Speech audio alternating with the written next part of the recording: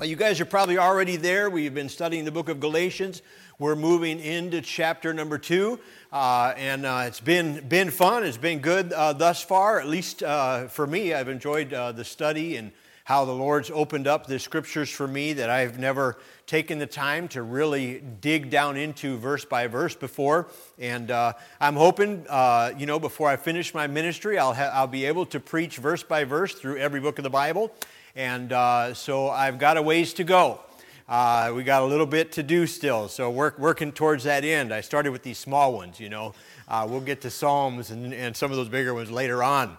But in Galatians chapter 2, for the sake of time, we're not going to read the entirety of these, but our text for tonight is verses 1 through 10. We're going to walk through it verse by verse. We'll look at these verses. I was listening to a message earlier this week, and the entire message, 38 minutes long, the entire message, and not one passage of Scripture was read. Now, the entire time he was saying biblical things, they were correct. Everything he was saying was in line with Scripture. He just never pointed to the Scripture. He never said this came from this verse or this is what the God's Word says. Or I had to go back and listen to the beginning, and never, even as he opened, there was no Scripture read. 38-minute message, and I thought, wow. He was preaching biblical truth. What he was saying was right, but the power is in the Word of God, and we want to be sure and look at the Word of God. So we'll look at each verse as we're walking through tonight.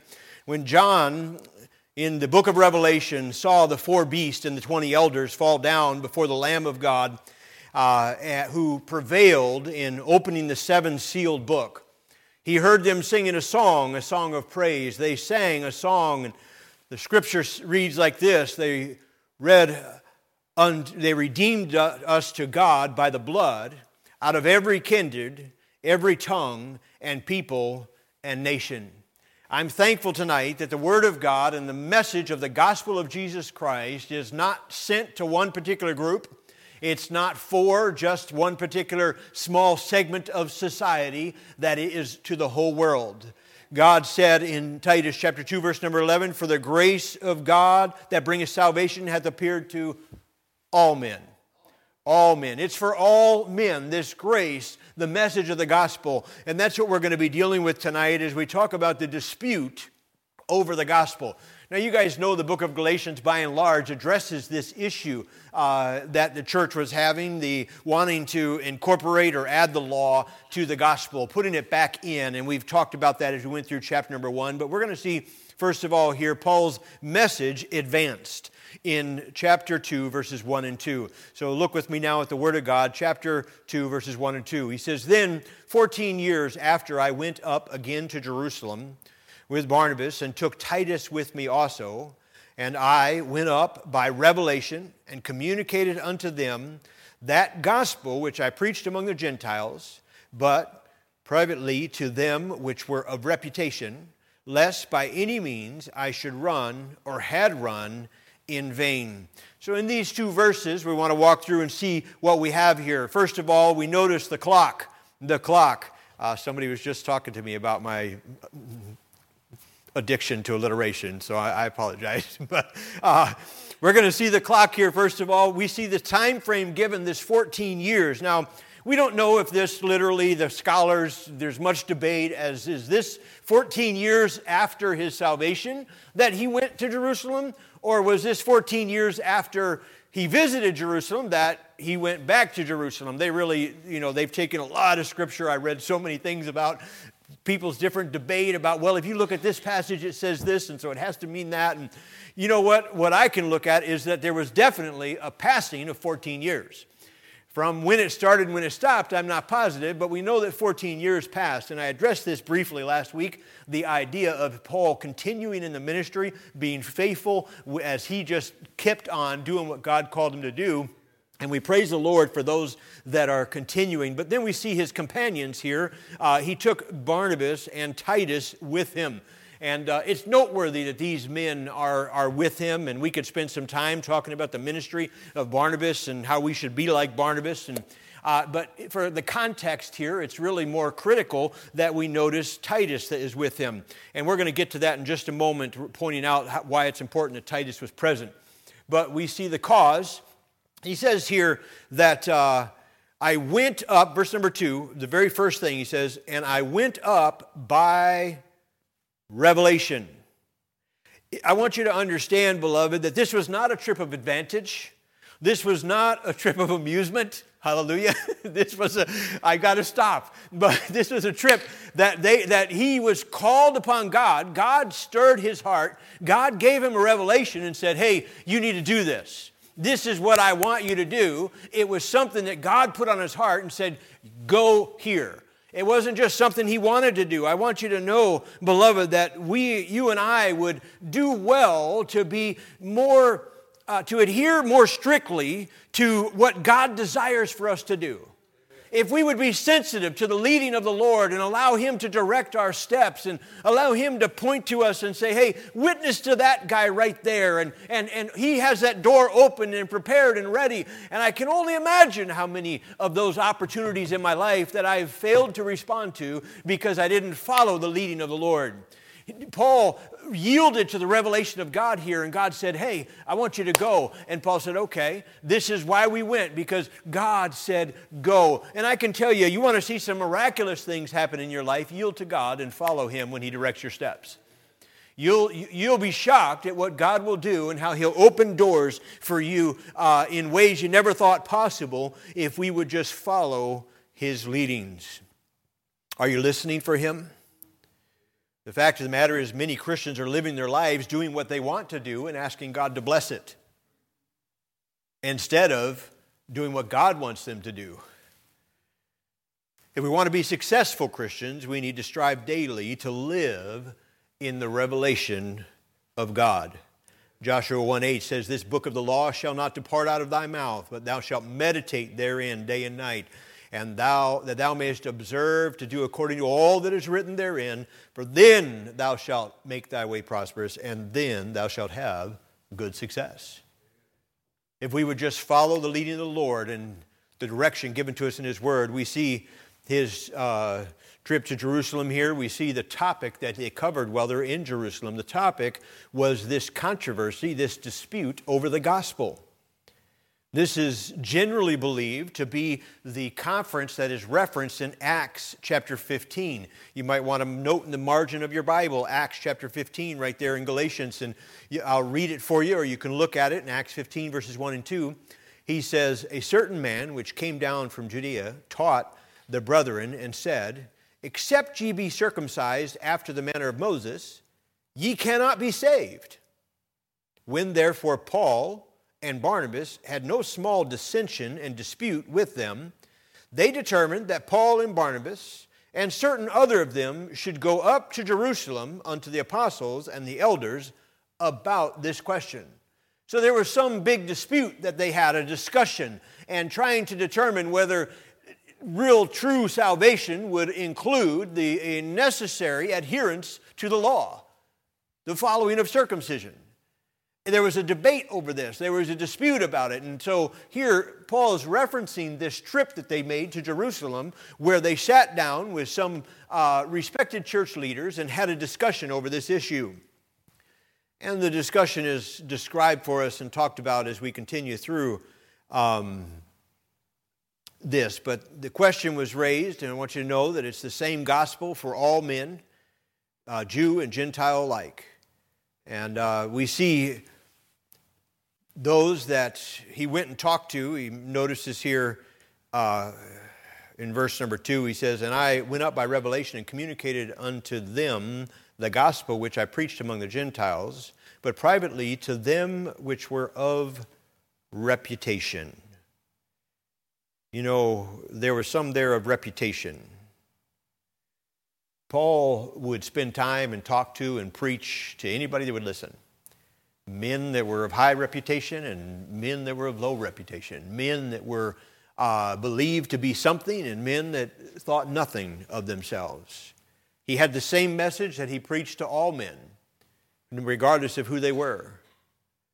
And the real truth of his concern is stated in the conclusion of verse number 2 there. He says, lest by any means I should run or had run in vain.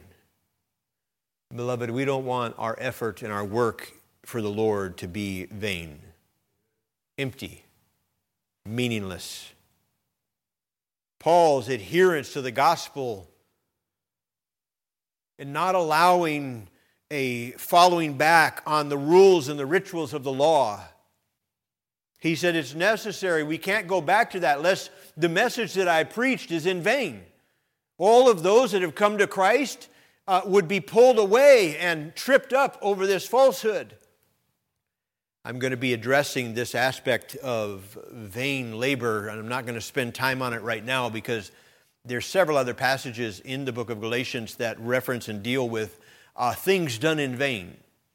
Let me just say there's a lot of things that we give our energy and our heart to that really are just vain.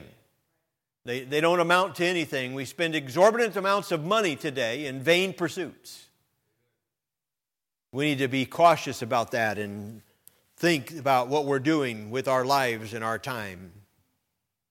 We'll address that deeper on another night. So we see here, first of all, Paul's message is advanced as he carries it to Jerusalem, and he debates with these men of reputation and says, hey, this is important. We need to have a discussion about this because the gospel stands alone in Jesus Christ and Him alone, nothing else. So Paul's determination is appreciated in verses 3 through 5. He's very determined about this thing. He's not going to let them be tripped up. He's not going to let them be, his words be twisted. He says here, but neither Titus, who was with me, being a Greek. So now we're introduced to why Titus is so critical to this discussion. He says, Titus, that was with me, being a Greek, was compelled to be circumcised, and that because of false brethren, unawares brought in, who came in privily to spy out our liberty, which we have in Christ Jesus, that they might bring us into bondage, to whom we gave place by subjection, no, not for an hour, that the truth of the gospel might continue with you. So he acknowledges here Titus and his presence with him. Obviously, he took Barnabas, who was a Jew, converted in Jerusalem, but he had Titus there, who was a Gentile. And Titus here, the scripture says that he was compelled, that there was people that came and said, hey, we notice that you trusted Christ. We see that God has done something in your heart. And so now, listen, if you really want to be saved, if you really want to settle this thing, boy, you need to get circumcised.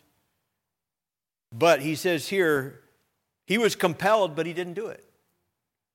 He didn't do it. And evidence of Titus's faith and his following of Christ was present, and people saw and recognized him as a leader in the church.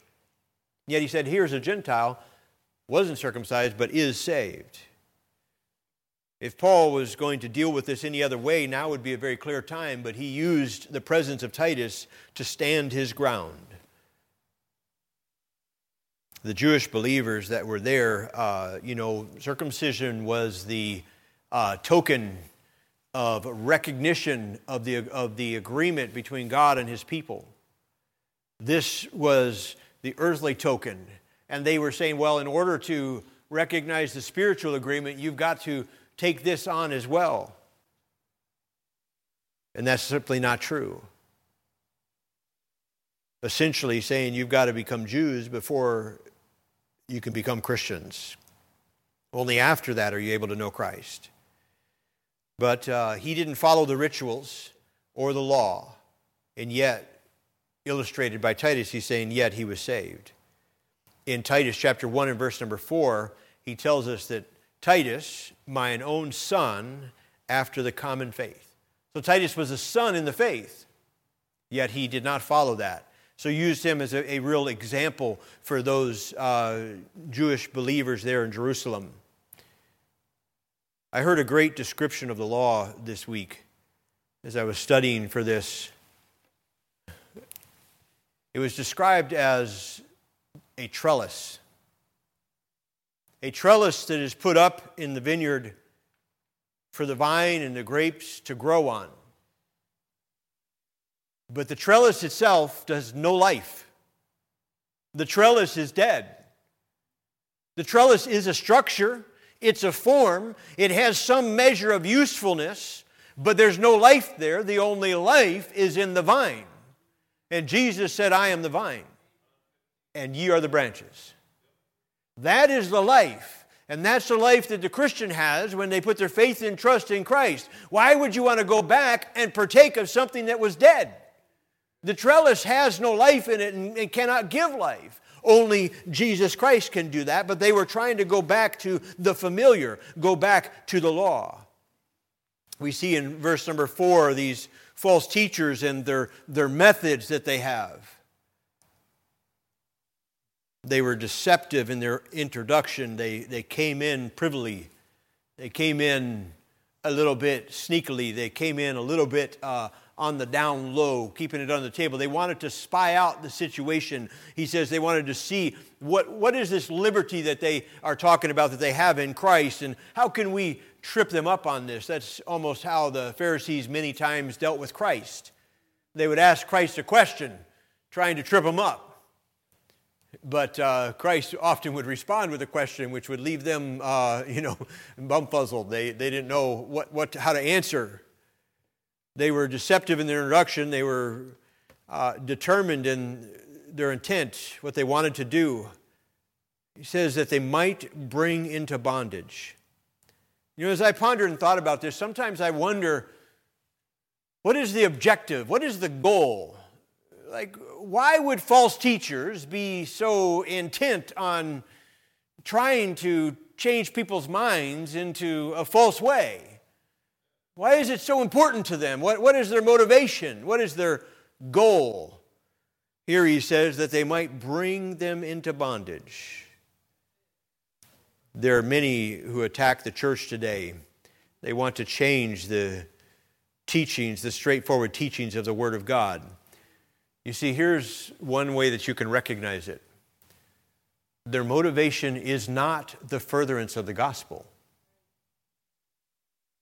Their motivation is an adjustment to their own life. It's something that fits inside what they feel.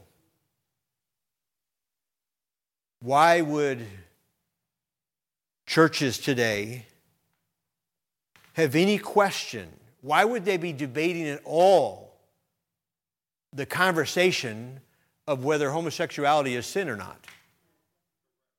Why is that even a debate? There's nothing in the Scripture that's vague about that.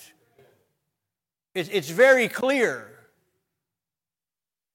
And then to go a step further, why in the world would some denominations be trying to ordain ministers into the pulpit that are practicing homosexuals?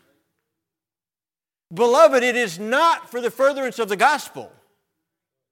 It's because they want the church and the Word of God and the message to begin to fit in line with their life instead of letting their life fit in line with the Scripture. That is the motivation of false teachers. They want to change the gospel to line up with what they want instead of lining up with what God said. Beloved, it's noteworthy here that we see these people adding to the gospel and saying, hey, you've got to be circumcised. And we all say, amen. It's clear that that's not the law. Paul dealt with this addition to the gospel over and over and over again in different books of the Bible. But to take away from the gospel is just as much of a sin. We would look at this and say, well, obviously that's wrong. We shouldn't be adding to the gospel and saying, boy, anything's necessary. Why, that's legalistic. We shouldn't add anything to the gospel at all. But to take away from the gospel and say that you can follow Christ and still live in your sin, not have any repentance, not have any change, that, you're okay, that's just as much of a sin. That's just as much of a problem. To say, that salvation doesn't change you, that you can just be what you were. No, true salvation changes us on the inside. The things we used to want to do, we don't really want to do anymore. Now, we still have a sin nature, and we got to battle that flesh. Boy, I wish we could do away with that. But we got to battle the flesh. But the thing is that the battle has started. That there's something inside you that says, I don't want to do that anymore. And when you do it, you kick yourself and you say, boy, I hate this stupid sin. I want to get away from it. I want to leave it alone and stop being involved in that. Lord, help me do better. And you confess and you forsake it and turn back to God. That's the difference. Today, many professors or preachers of this gospel, that they would say, oh, you can profess Christ and continue to be what you were. I saw this week, I can't remember his name because, of course, I'm not real versed on rock stars.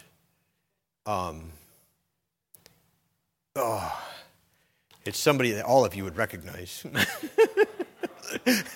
So it's some heavy metal rock star from years ago.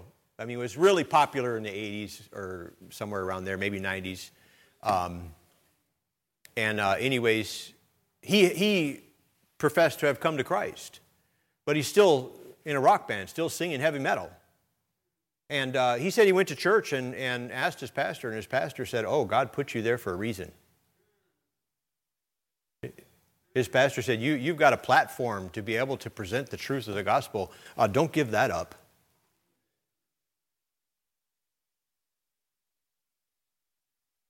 Listen, God will accept you like you are, but He loves you too much to leave you that way. So we see here, Paul was determined not to bow to these false prophets. He says, we didn't give them even an hour.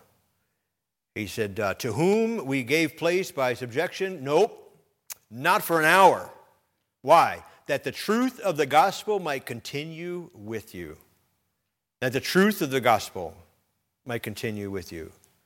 Beloved, it's vitally important that we are not flexible on this issue. We can't stand around a campfire and hold hands and sing Kumbaya with every would-be preacher out there that is professing false doctrine. The false message of the gospel. Because compromise corrupts the truth of the gospel. You know, beloved, we are called to this glorious mission of preaching the gospel to the world. You know, choirs are nice. They're a blessing to the church. But we're not called to start choirs.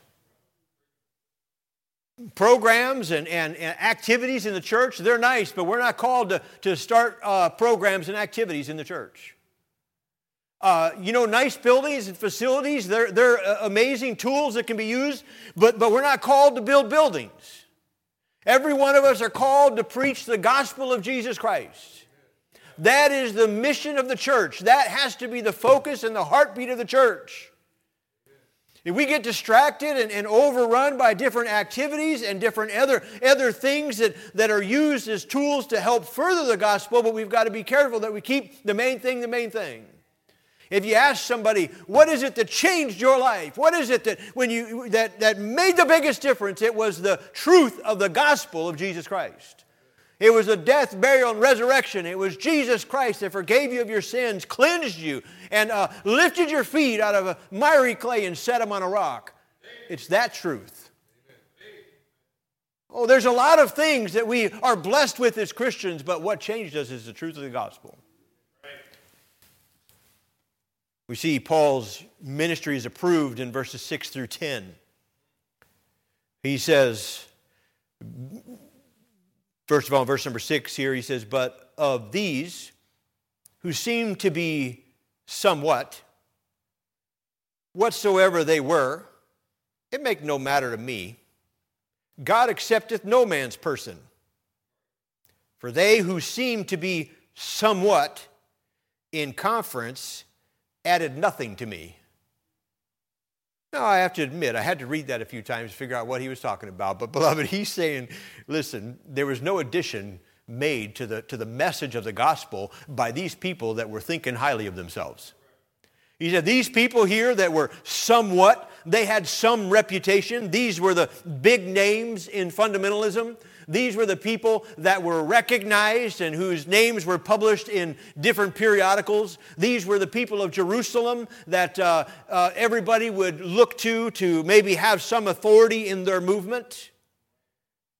He said, but of these who seem to be somewhat, whatsoever they were, it makes no matter to me. God accepteth no man's person. He said, listen, you can get as puffed up as you want. You're still just a sinner saved by grace like any one of us.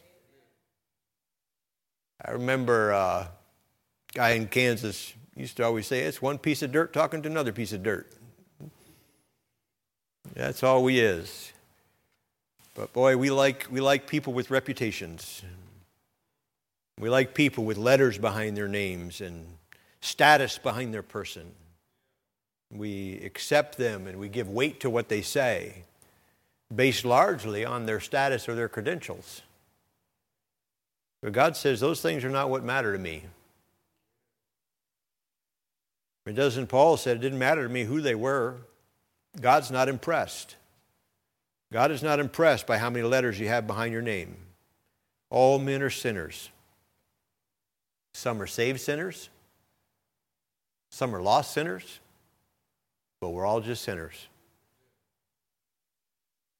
And all are saved by the grace of God. God is no respecter of persons. These men here in Jerusalem might have had a big name. They might have been recognized or as authority on one topic or another. But they did not add weight to Paul's message. They didn't add authority to his message. Paul dealt with that in chapter 1, that his message was of God. Amen? That's where it comes from. He refuted that and showed that his message was come from God. We see the area of his ministry is recognized in verses 7 through 10.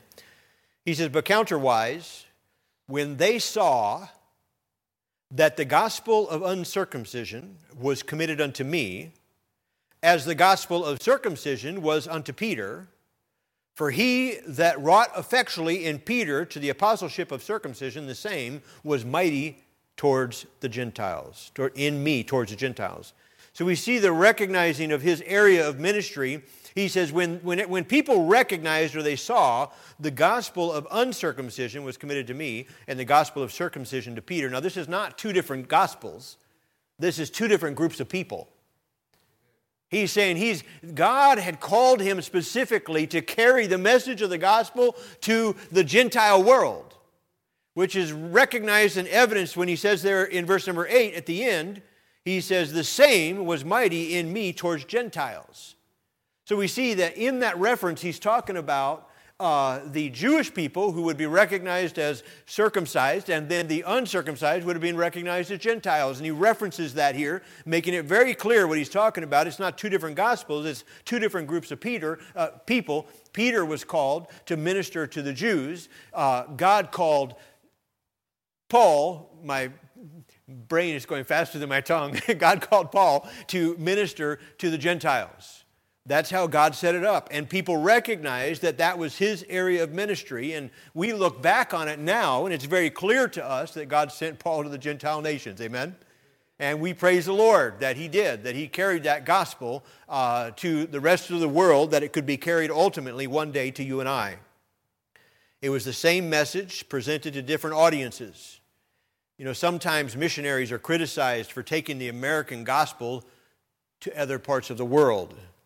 But I want you to know, and they're criticized or told, well, hey, you're messing up that people's culture. Listen, if they have a culture of an adultery and fornication and, incest, that needs to be messed up. And it's not American culture that's being given to them. It's the gospel of Jesus Christ. If you take the gospel to a nation of cannibals, their culture right now is to eat their neighbor. But the gospel of Jesus Christ changes that because we're conformed into the image of his Son. Now, there is an American gospel that sometimes gets carried to the foreign, and this is a gospel of prosperity. And that does not need to be carried to foreign countries. That is not what we're called to carry over there. They don't need to know about American culture and about prosperity gospel and these things, but they need to know about the gospel of Jesus. And that's what we need to carry to them. He reminds them of the power that was displayed in Peter's life is displayed in his. That word effectually means mighty. Effectually working in Peter, mightily working in Peter. And then he says the same word in a different way. He says, mighty in me.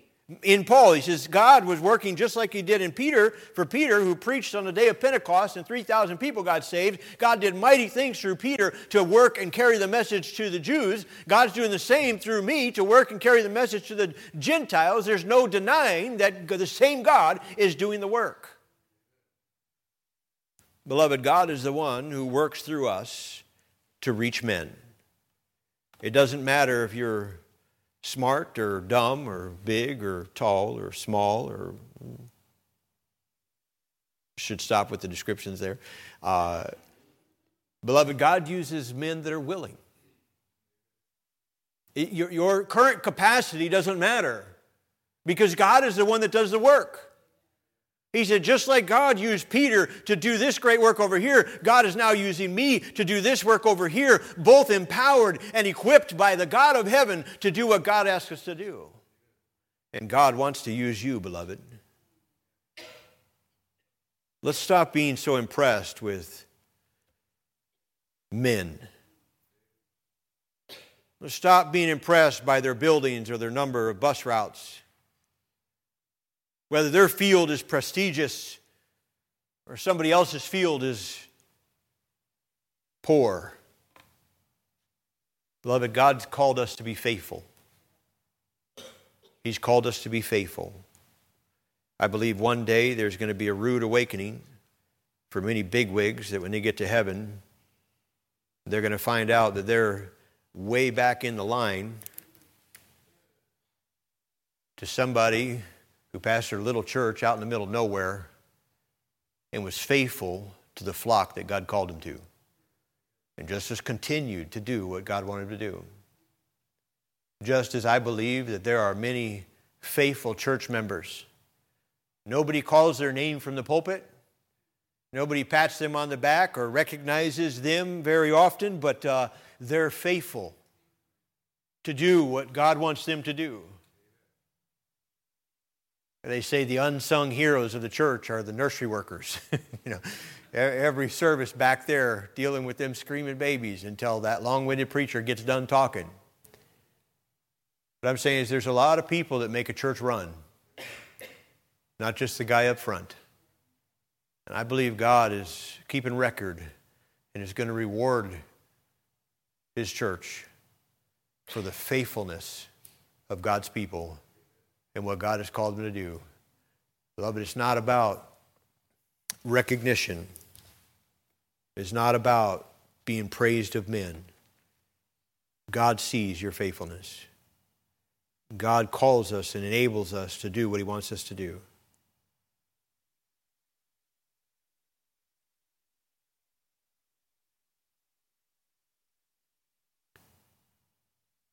Let me just throw out with these different ministries, Paul's ministry was different than Peter's. We don't need everybody's ministry to fit into our box. If we aren't careful, beloved, we'll get very much like the Pharisees. We'll get very much like these Judaizers here who said, what? You can't be a godly, Christ-centered church and have screens on the wall. Can't do that. We've had that criticism for Hunt Valley Baptist Church. And we say, they're just a tool, they're just used. But if we aren't careful, we'll go somewhere else and maybe they like to clap. Give Jesus a warm clap of praise tonight. And everybody praises, right? There's nothing sinful about that. Nothing wrong, and we'll get, because that's outside of our comfort zone. I mean, I'm not about clapping. You guys know I try and make sure that the song service is not a glorified performing arts conference or whatever. I mean, we want it to be focused on God. I mean, sometimes they clap for the kids and whatever. It doesn't bother me. But what I'm saying is we got to be careful, or anybody that's a little bit different than us, we look at them as they must not be right with God. They certainly can't be spiritual and clap in church. You know, there was a day not too many years ago that everybody believed it was wrong to have pianos in church. Have any type of instrument. I don't know why. There's a lot of instruments in the Bible, but it was pretty widely held. And then, pianos and organs are okay, but boy, you can't be Christ honoring and have a guitar. Certainly not. Oh my goodness, yeah, nope. What I'm saying is we got to be careful. As long as it's not sin, as long as it's not contrary to the book. Now, there's ways you can use a guitar that aren't God honoring. But you can use an instrument like a guitar or anything else in a God honoring way. I mean, Valerie could probably, play these ivories pretty good and in a way that wouldn't be real pleasing to God. Can you? Have you seen her do it yet, Brandon? But I'm saying you could take any instrument and pervert it. Because God has a pattern and a way that we're to live, and Satan has the opposite always. One thing that you can do that I was taught many years ago when I was an assistant for Pastor Scott Hanks, and he's got a lot of wisdom, and he said, what you do, you go to a church and just watch the pastor. He says, if the pastor's clapping, you clap. Nothing wrong with clapping. If the pastor's not involved in that, then something's not right. Like there's some people that aren't really in tune with whatever's, but if the pastor claps, you clap. If the pastor gets up and says, praise the Lord, you can just watch him and know that's what's expected there. And it's okay because it's not sinful, it's not wrong. But you could get an idea of what would be normal there. And I've been in places that for me it was outside my comfort zone, but it's okay. Not everybody has to fit into my box. What we need to do is fit into God's box, amen? That's what we need to do.